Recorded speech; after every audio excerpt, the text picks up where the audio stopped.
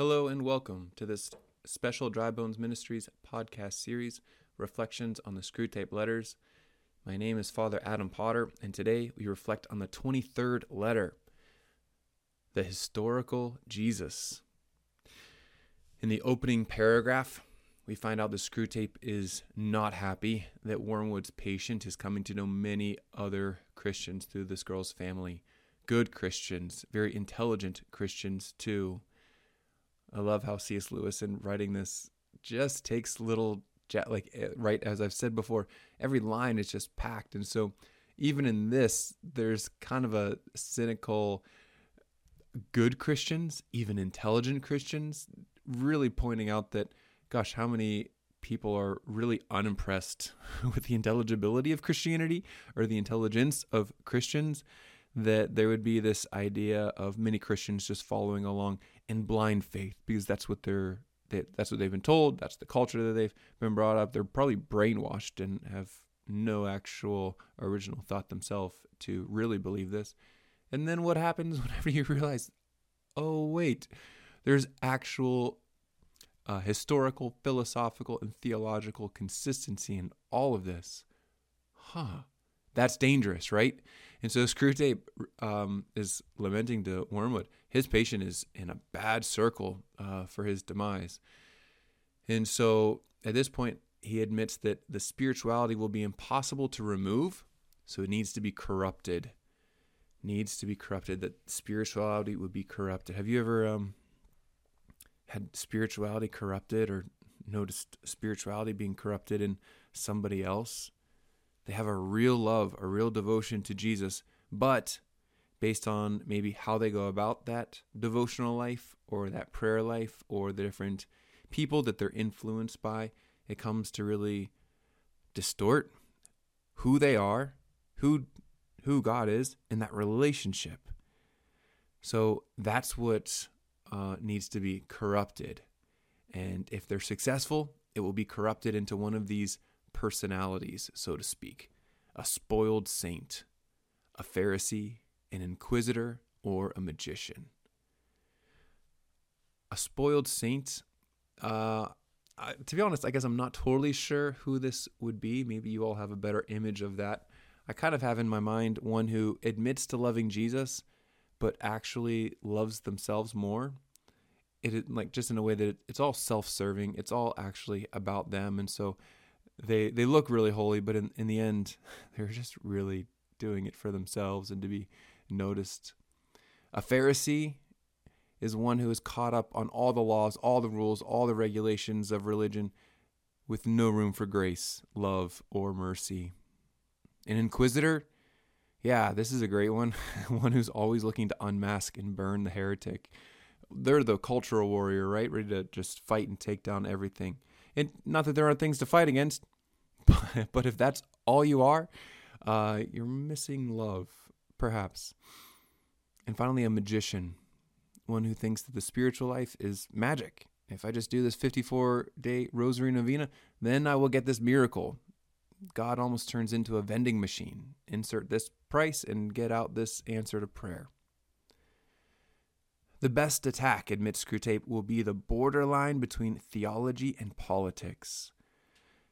Now, that theology and religion would have social implications is a bad thing according to Screwtape.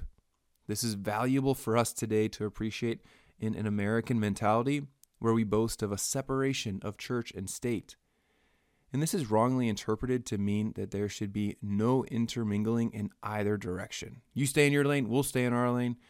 You just talk about God, we'll just talk about laws and politics. And the reality is that the separation is really intended to protect religions from government influence. That all the faithful, all of the individuals would have a right to worship God without interference.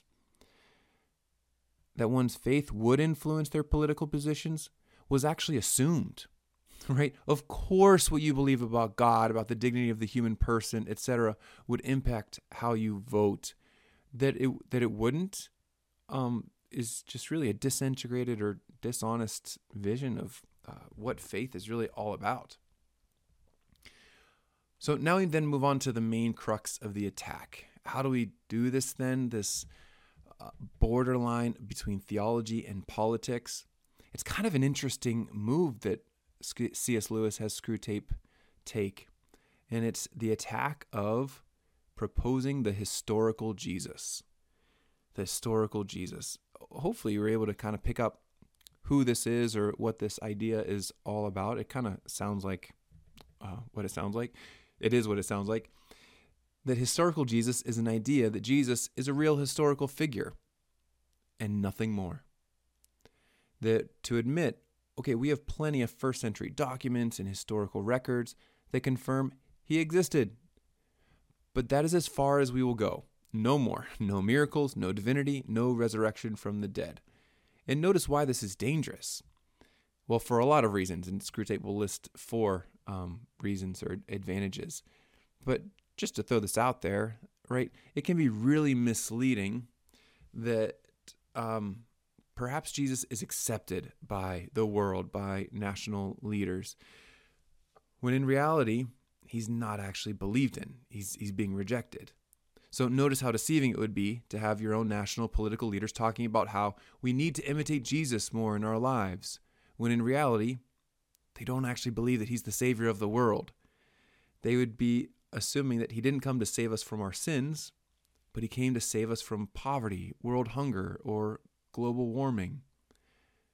And so it might give us a good feeling that to hear about the president talking about Jesus, but if he doesn't actually believe in him as the divine Son of God, then it's actually diabolical to use the actual image that's being proposed to us.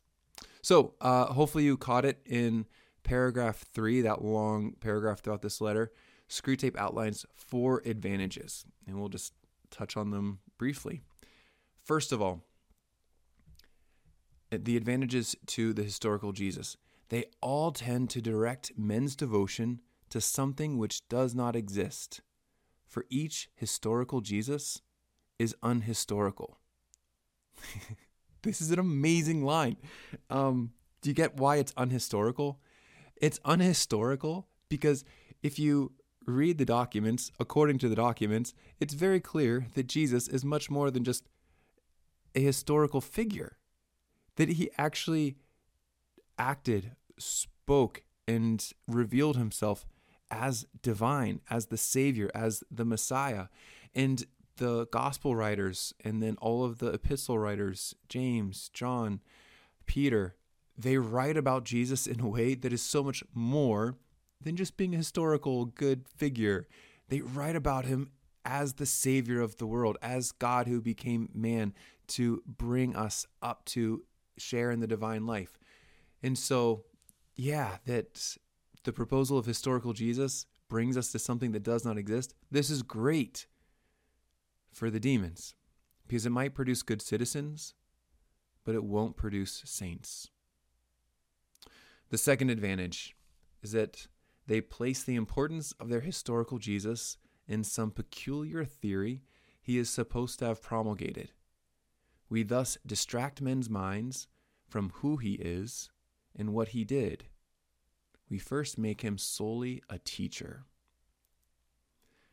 So this, of course, is very advantageous to the enemy because if the emphasis is not on who he is or what he did, then there's almost a disembodied image of Jesus, and only to emphasize on what he taught.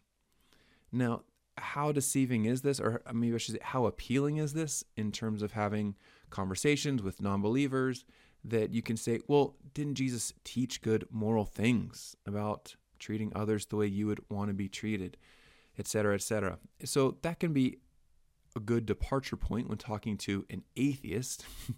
And yet, if that's all we believe that Jesus is, just a good moral teacher, then again, we're missing who he is. And of course, if we miss who he is, then we can't actually love him.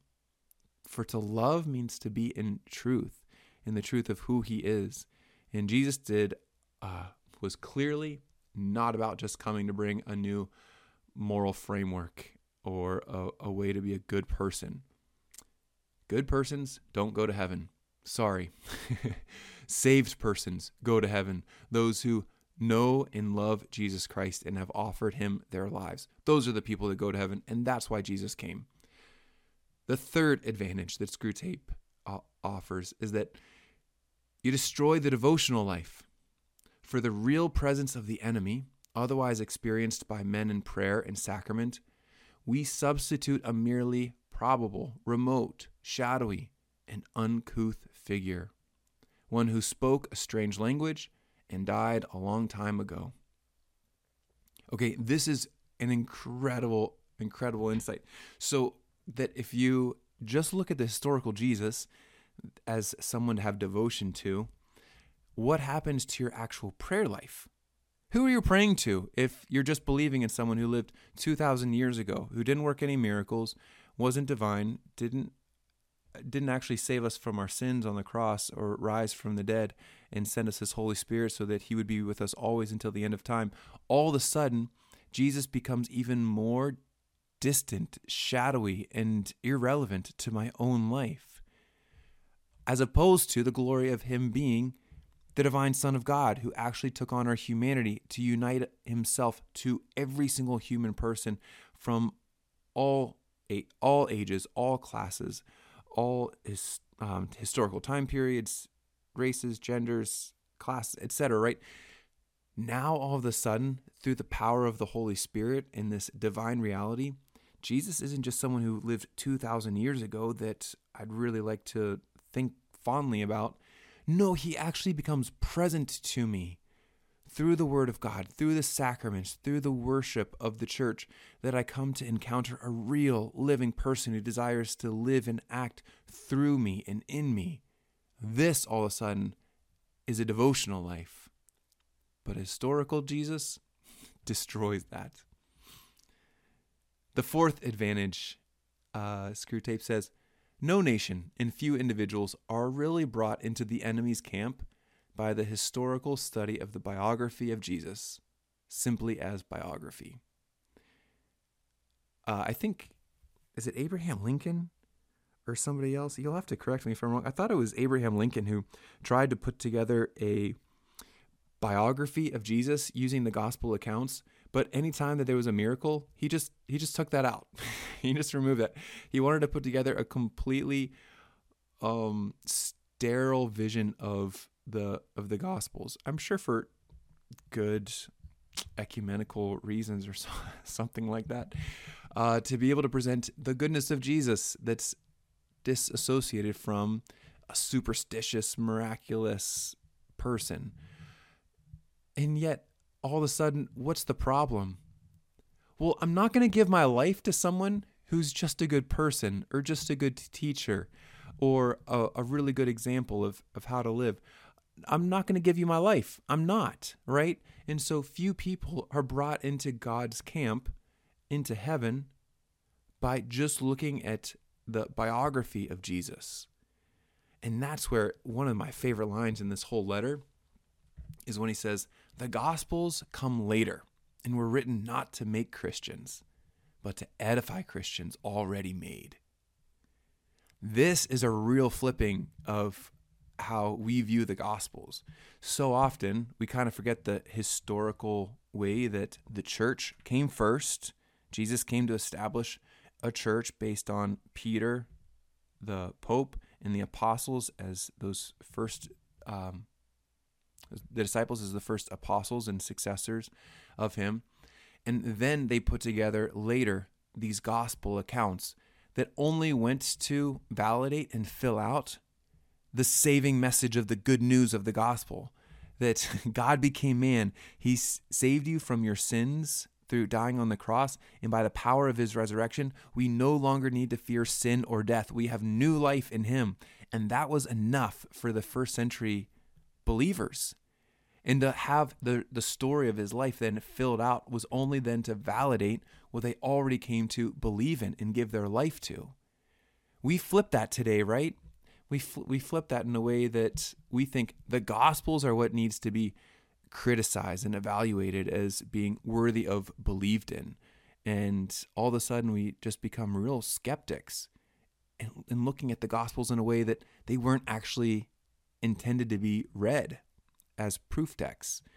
No, they're actually were written to not to make Christians, but to edify Christians already made. That's a great line.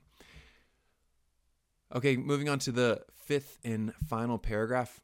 It concludes by the admission that historical Jesus is always to be encouraged.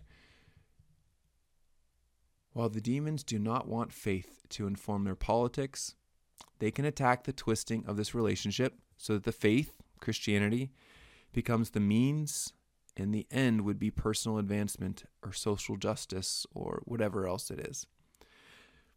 So keep proposing historical Jesus. Allow it to be just about changing this world, this life, the conditions of the poor in this world, without actually accepting a full vision of Jesus that came not to save us from poverty, not to save us from wars or horrible calamities. He came to save us from our sins. And so all of a sudden, if we lose the actual Jesus and just look at historical Jesus, then we're open to faith not becoming the end, but the means for these other social justice advocacies. Does that make sense? Maybe a good question is, how do we feel about social justice not being the end, but a means? Right? So it's social justice, helping the poor and fixing injustices, is not the sole purpose of what Christianity is all about. It's actually a means to being faithful, to loving Jesus. And that doesn't mean that that people, the poor, are just means or objects. We don't just use people, never. But the idea is to love Jesus in the poor. See Matthew chapter 25, where he says, whatever you did to the least of these, you did it to me. And so we love the poor. We love those who are most on the peripheries, those who are most overlooked, most disenfranchised, not as like, and this is what it's all about. It's because Jesus is what it's all about. And by loving them, I come to love Jesus. And the last part of this letter is worth commenting on too. The passage of a Christian that Screwtape found that describes the proposal of his own version of Christianity. Did you catch that?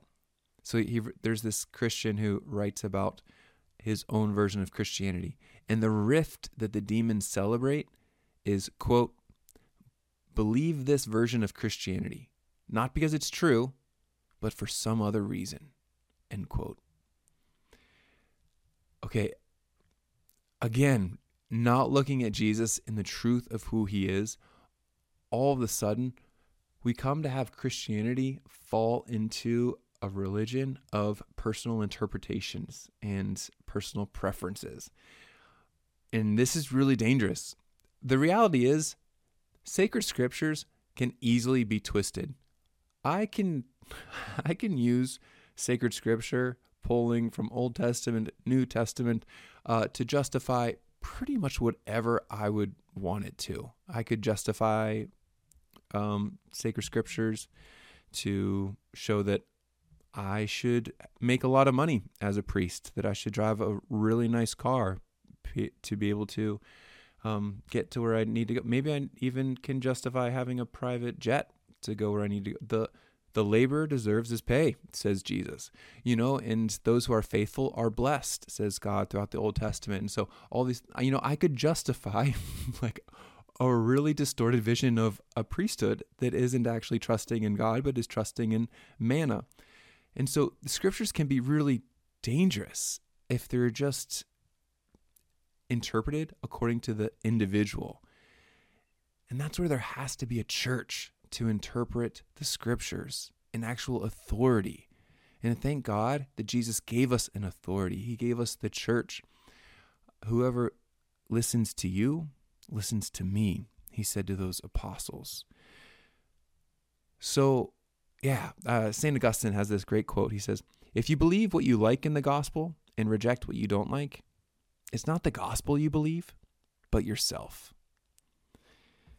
And that, whenever we get to the proposal of the historical Jesus or these other distortions of the gospel, we just need to come back to really believing in the Word of God. And not as we like it or is beneficial to us, but as has been handed on and preserved through the tradition to serve sacred scripture and tradition so that we can have full access to Jesus. Here's a final proposal coming to the end of this podcast. It's to capture the real Jesus. Have you ever taken the chance to read the Gospels with a real openness to encountering Jesus Christ? To read them with a real question: who are you, Jesus of Nazareth? Who are you? Why did you come? How did you reveal yourself? What is it that you did, and what did you want to accomplish? Maybe the Gospel of Mark is a great one to start with, and to read it as if you've never read it before and don't know what's going to happen. Allow the full drama to unfold and notice how all of his actions go to reveal his love for you. Let's pray. Let's just pray. We're so spoiled that God loves us so much that he sent his only son that we might know him and that we might have a real protection over our own minds, our own hearts in this relationship with the real authentic Jesus, that it might come to inform and pervade everything that we think, everything that we say, everything that we do. Saint Michael, the archangel, defend us in battle. Be our protection against the wickedness and snares of the devil. May God rebuke him, we humbly pray. And do thou, O Prince of the heavenly host, by the power of God, cast into hell Satan and all the evil spirits who prowl about the world seeking the ruin of souls. Amen. Thank you for joining us for this special podcast series, Reflections on the Screwtape Letters. If you'd like to support the work of Dry Bones Ministries, please visit drybonespgh.org. God love you all. Please pray for me. I'm praying for you. And I look forward to being with you next time. God bless.